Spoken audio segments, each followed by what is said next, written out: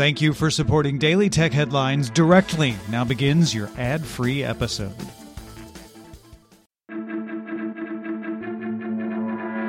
These are the Daily Tech Headlines for Wednesday, October 27th, 2021. I'm Rich Straffolino. Windows Central sources say Microsoft is working on an ultra-low-cost 11.6-inch laptop codenamed Tengen, primarily designed to compete with Chromebooks in the education market. It's unclear if these would use Microsoft's Surface brand. The company is also reportedly working on a new edition of Windows 11 titled Windows 11 SE that features special optimizations, tweaks, and features for similar low-cost school PCs. Exact pricing is unknown, but it would fall below the Surface Go, which starts at $549. Samsung announced it will launch a cloud game streaming service for its Tizen smart TV platform at its Samsung Developer Conference. No details on a launch date, what games would be available, or if it will launch on other platforms were announced. U.S. President Joe Biden named acting FCC head Jessica Rosenworcel as official head of the agency Tuesday. Her commissioner spot will be filled by the co-founder of the lobbying group Public Knowledge and FCC special counsel Gigi Sohn. If Sohn is confirmed by the U.S. Senate, the FCC would return to a full 5 members, avoiding frequent ties. Snap announced it surpassed 100 million monthly active users in India. CEO Evan Spiegel cited significant investments in localization efforts in India for the milestone. Daily time watching content in India was up 150% of the year. The company also announced a partnership with Flipkart to develop AR shopping experiences in Snapchat. Alphabet beat analyst estimates in Q3, earning $27.99 per share on revenue of $65.12 billion. Google and YouTube ad revenue were both up 43% of the year to $53.13 billion and $7.21 billion respectively. Google Cloud revenue increased 45% in the year to $4.99 billion, with its operating loss down 46%. Other Bets revenue increased 2% to $182 million, even as losses increased 17% to $1.29 billion.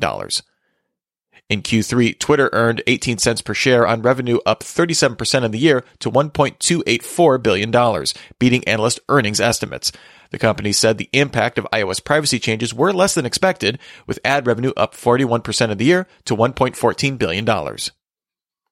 In its fiscal Q1 2022, Microsoft earned $2.27 per share on revenue of $45.32 billion, up 22% of the year and beating analyst estimates.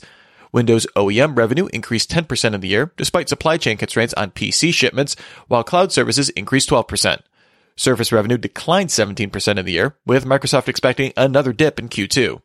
Overall game revenue was up 16% of the year to $3.6 billion, with Xbox hardware revenue up 166% and Xbox services revenue up only 2%. In its Q3 earnings, Spotify reported monthly active users and premium subscribers were both up 19% of the year to 381 million and 172 million respectively.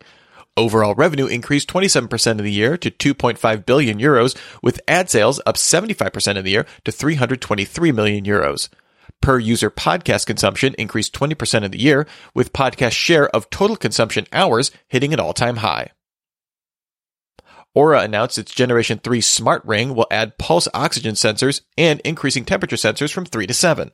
The Gen 3 Aura adds the ability to do period tracking, blood oxygen monitoring, and real-time heart rate tracking. The Aura Gen 3 is $299 for pre-order now, shipping November 15th. Starting next month, YouTube will demonetize channels that market themselves as made for kids if they upload low-quality content. Low-quality content includes overly commercial videos and ones that encourage bad behaviors.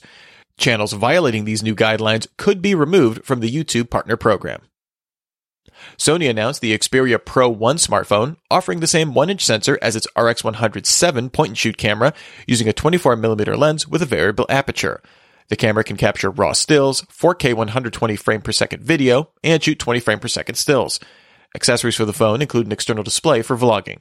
Specs are otherwise standard for a 2021 Android flagship. Pre-orders open October 28th, shipping in December for $1,800. Blizzard canceled its BlizzCon online event, originally scheduled for February.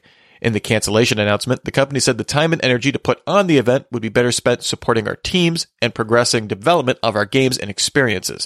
Blizzard also said it would take the time to reimagine the event to make it as safe, welcoming, and inclusive as possible. Google Stadia added support for free trials on individual games, initially offering a 30-minute free trial of its exclusive title, Hello Engineer. Players have access to the full game in that window, with the Stadia sidebar showing a countdown timer. Progress during the trial is saved if users want to purchase the title or subscribe to Stadia. And finally, Samsung will bring its One UI 4 mobile interface design to its Windows Galaxy Book laptops in an effort to make it easier to switch between using a Samsung Android device.